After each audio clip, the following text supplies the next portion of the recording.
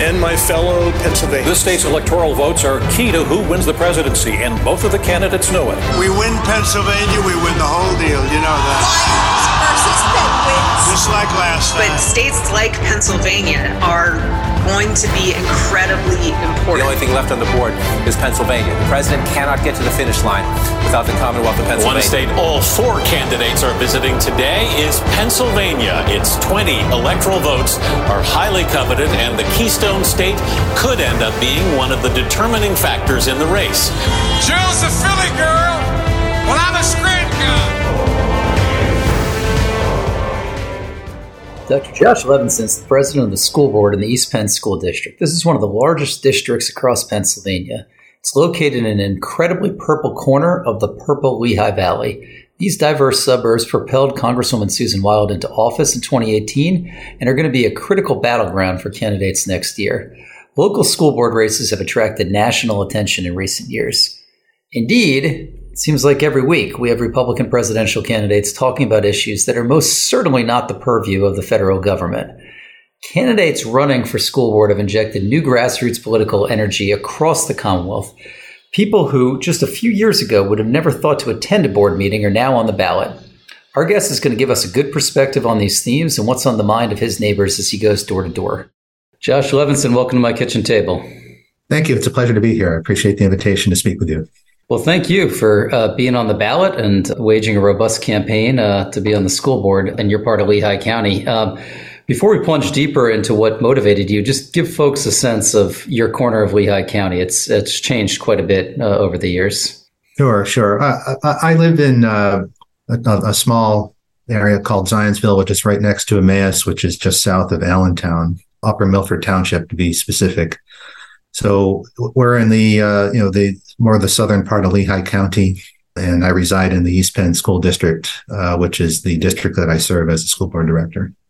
And just give listeners a little more flavor. So we have listeners all across the Commonwealth. We certainly have folks in the Lehigh Valley who tune in every episode. So this is part of the Commonwealth that used to be fairly rural, but the East Penn School District, I think, has grown significantly in recent decades. Yeah. The county in general has gained population even over the 20-some years that I've lived there. You know, I'd say that I'm definitely in a more suburban section, but like I said, the population of the county has increased demographically. We're very much a purple bellwether type of county. I think that's how you can characterize it. We've seen a lot of growth. So many areas of the county have seen a lot of warehouses come in. But, we still, retain manufacturing and any kind of, service that we can imagine there, in addition to have, some local universities and the like. And the school district, what's a graduating class? There's only one high school in the school district? Yes, there's one high school in East Penn School District, typically on the order of 700-ish students per year. The district as a whole has around 8,000 students, K through 12. That's huge. Oh, wow. So, and then what, as the school board meets regularly, what kind of budget are you and others working with? The most recent budget on the order, $160, $170 million a year. And again, that's we're fortunate to have a decent tax base upon which that we can rely on property taxes. I think every school district wishes that the state and the federal government would do more to lessen the property tax burden on our residents. But we do the best we can as directors, working with the administration to limit what we have to go back for every year to balance the budget. Thank you for setting the scene for listeners outside the Lehigh Valley. We're going to now talk a little about you. So, at what point did you say, I care deeply about the school district so much I want to put my name on a ballot and I want to be a school board director? Sure. Well, both my kids went to the East Penn School District. So, as a parent, I had a vested interest in wanting to see my kids have an excellent education. Certainly when my wife and I moved to the area, we were looking for one of the better school districts that was in the county. So East Penn was one of those, and that's why we decided to live there. But again, for myself, I'm a product of public education. So is my wife. I believe very much in it. As time progressed, I got interested in what's going on in the district, and my own personal background in public education as an engineer, someone who's very keyed into community service, lifelong scouter, is kind of ingrained in my DNA. And my son actually is someone who's quite involved in politics and whatnot. And so we saw an opportunity with a vacancy appointment in 2018 for me to try and get involved. I interviewed that particular vacancy appointment. I was not appointed, but only a couple months later, another one came up. I said I was interested again, was picked by the board, and started in September 2018. Ended up liking it a lot and wanted to continue. So I threw my hat in the ring for the 2019 election. So I've been serving for that 4-year term and about 5 years total at this point. Well, it probably feels like 5 decades with what happened then shortly after. I mean, September 2019 was the eve of the world shutting down and Commonwealth schools being turned upside down. Maybe you can speak to what was going through your mind during that period as a new member of the board. Sure. So I had about a year and a half where we considered normal operations, and really we entered probably one of the most difficult times that school districts have had to manage. Certainly was not happy that we had that significant disruption. Everybody's world was turned upside down. Students, their families, the entire community. I think as a school board director, I'm grateful for the talent that was within our administration for being able to plan and prepare and propose options for the board to pursue in order to address what the conditions for that were. Like most schools, we had to operate. We basically had to shut down and finish the year out, the 1920 school year, with everybody being remote and having basically what we call continuity of learning. Just trying to finish the year out there. The summer was spent planning. The district did not consider remaining closed. It opened with what we would call a hybrid schedule, where students who wanted to have some measure of in-person learning were allowed to go every other day. Those that did not want to go in person were given an all virtual option. But essentially, all students had to manage with some measure of virtual learning. So that 2021 year was difficult. Certainly, we were all grateful as things progressed with the vaccines and understanding of the disease to allow things to start opening up again once we got into the 2022 school year, and obviously that made things a lot easier for everybody involved. But again, very difficult time to manage, certainly from a logistics standpoint, and dealing with what people perceived as onerous regulations in terms of masking and the like. We had to follow whatever state guidance was provided and mandates. So, but again, I credit our administration for doing everything it could to provide as much in-person opportunity as people wanted to have within all those significant constraints.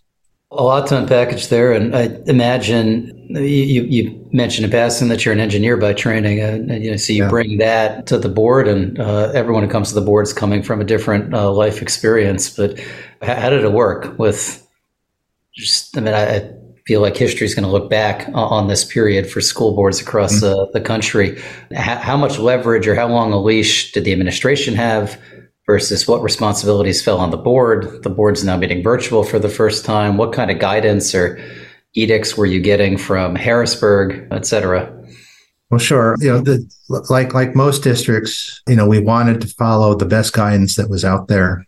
So whether, if there was a mandate, we followed the mandate. If there was significant guidance coming from health authorities, that's what we wanted to follow. And then again, once opportunities arose where we could relax those things, we did. As a board, we leave the logistics and the operations and the operational decisions to the district administration to implement. So the board, it has more of the big picture decisions in terms of what policies we're going to follow. So one thing that the state mandated was coming up with a health and safety plan. For instance, the district employing a fairly large group of people, including physicians, teachers, and some members of the board and district officials. Made decisions as to how we were going to operate, again, against all this guidance that was provided. This was presented to the board, and the board, evaluated it and approved it. So we stood behind the decisions that were made. So I think what's also happened in history, I'll look back on this period with the lens of just a renewed grassroots political activism and people running for office for the first time. And this organization, Moms for Liberty, has gotten a lot of attention. Presidential candidates are sitting down with them. They had their national convention in the Commonwealth. Maybe you can speak to just politically in recent months, in recent years, school boards, I don't suppose, should be politically, but anecdotally, I imagine there's a lot of new faces that are coming out to meetings and examining your budget, et cetera. Yeah, and that did make things difficult, certainly from how we manage public input and the perception of what it is the school can and should do, and what the board was looking to do as well. You're right. I mean, a lot of what happened, inflamed tensions and did motivate people to come forward and object to what's going on. So what we wanted to do as a board, again, is to follow the best guidance that was available and explain that to people as best as we could. So the prior election to this year for the school board, what was in 2021, there were some candidates that were running on their exasperation for what was going on. So masks were something that inflamed. The vaccine, CRT was layered in on that as well. That's critical race theory, which again is not something that we do in our K-12 schools. So there was a mix of candidates there. From my perspective, fortunately, we were able to bring in the majority, or most of the candidates elected there were what I would call a pro-education stance. So we were able to maintain a reasonable majority within the board. But this cycle, again, with things continuing to be in the news in terms of people being upset about the status of things, has motivated other extremist candidates to come in, and this is a much more difficult election cycle, I think, to try and preserve a reasonable standpoint for operating the district. If we could just take a step back and remind listeners as we get into the nuts and bolts of the final few weeks of this campaign. So how many directors are there? How many up for election? Sure. Cross file? How long is the term? Sure. In Pennsylvania, school districts have 9 school board directors, and they get a segment of those directors get elected in odd years. In 2021, there were 4 positions up for election. In 2023, there are 5 positions up for election. So every 2 years, you have the potential to change the composition of the board significantly. A term is 4 years. So in terms of how the elections run, the way Pennsylvania operates with school board directors is that you are allowed to cross-file in the primary, meaning that you can petition to be on both the Republican and the Democratic ballots. I think the motivation for that is the fact that school board directors should be a nonpartisan position. So trying to appeal to both sides and move forward. And after the primary, it's advantageous if you can get elected on both sides of the ballot. Again, ostensibly because you're in your nonpartisan position, but that's not always the case. In 2021, 3 of the 4 people that got elected to the board were one on both sides of the ballot. One was only on one side. This cycle, and it's not true for every district, East Penn, and then there's 2 others in Lehigh County that had this exact same thing happen. Is there was a what I would call the reasonable pro-education slate came through the primary all 5 slots on the Democratic ballot. Interestingly, for my district and these other 2 that I'm referring to, there's a basically in terms of personal party registration, it's a bipartisan slate. And then the 5 other candidates who made it forward, all on the Republican side, have these these so-called extremist ties. So there's a large contrast on this cycle. So instead of ideally only having 5 cross-filed candidates in advance of the primary, and then basically having it set for the general election, we now have 10 candidates that voters are going to choose from in this particular election for our individual district. And do you get the sense that beyond this corner of Lehigh County, there's money coming into this race and there's interest from outside actors? Oh, absolutely. Absolutely. I'll mention that, this opposing slate that my slate is competing against, in addition to the 2 other local districts that I'm referring to, are getting donations from outside sources. There's someone who's been in the news who's been a donor for Central Bucks and the Penn Ridge districts, and those are two districts in our region that unfortunately have been in the news for all the wrong reasons. The gentleman's name is Paul Martino, and he's been putting a lot of money into these races, trying to get these conservative extremist board members elected, and to take the district, in my opinion, in a direction that does not serve education very well. That's really unprecedented in Pennsylvania history, the amount of money that's being spent and the fact that's coming from non-local sources for, I don't want to minimize the position, but very part-time positions. Yeah. Well, part-time and unpaid. Yeah. These are volunteer positions. Normally, school district or school board elections, the candidate may only have to spend a few $100s, get some signs, knock some doors, hand out some cards.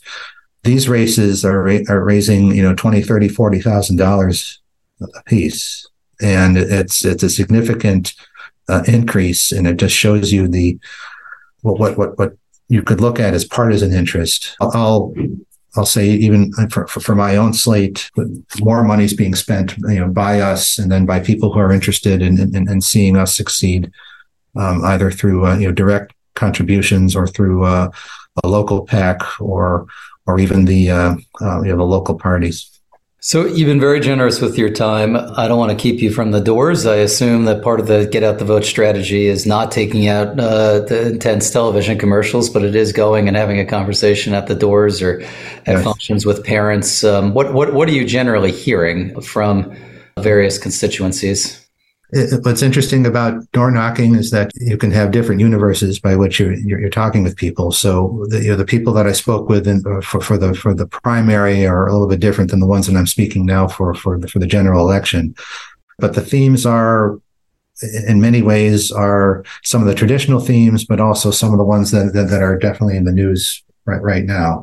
When I say traditional themes, people who are concerned about property taxes and the spending. So and those tend to be, the seniors who are on fixed incomes will ask something about that.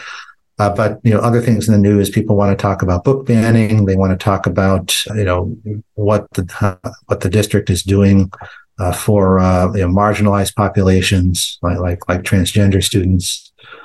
And, if some people who are concerned about the influence of groups like Moms for Liberty want to know about that.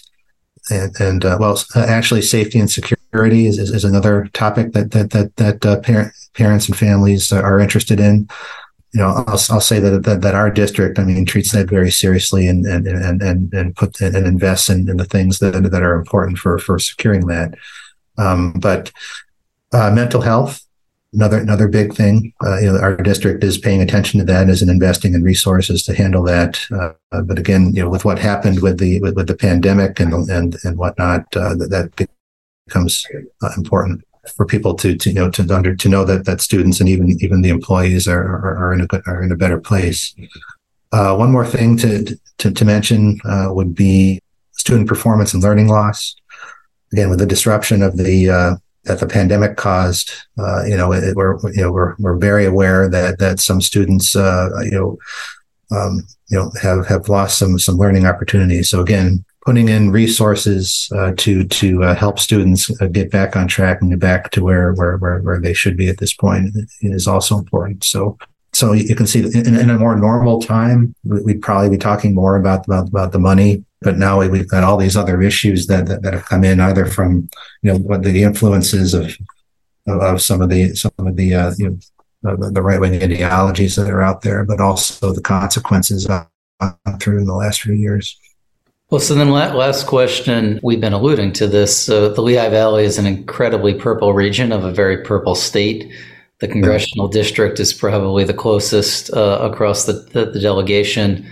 There's the Senate race. There's obviously the presidential race, other statewide elections. Yet to what extent do you think that these activists that have gotten involved in recent years, are they going to then move on to these federal elections and statewide elections, or are they laser focused just on these issues around school boards? Well, I'll think back individually, in the Virginia governor race, tied in the idea of education and parental rights and things like that.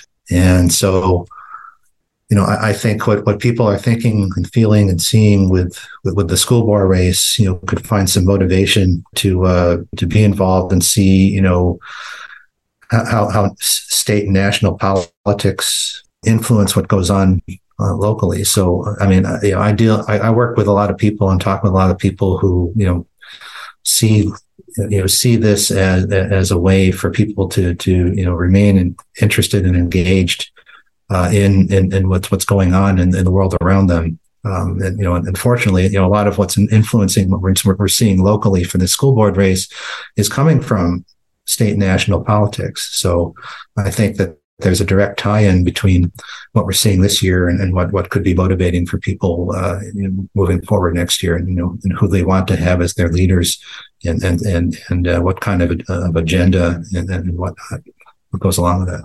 We shall see, but I definitely encourage all listeners to keep an eye on Lehigh County, and certainly we'll be tuning in to see what happens with the race. Wishing you lots of luck in the final stretch. I appreciate it very much, Ari. And again, thank you for the opportunity to talk about what's going on with schools and school board races.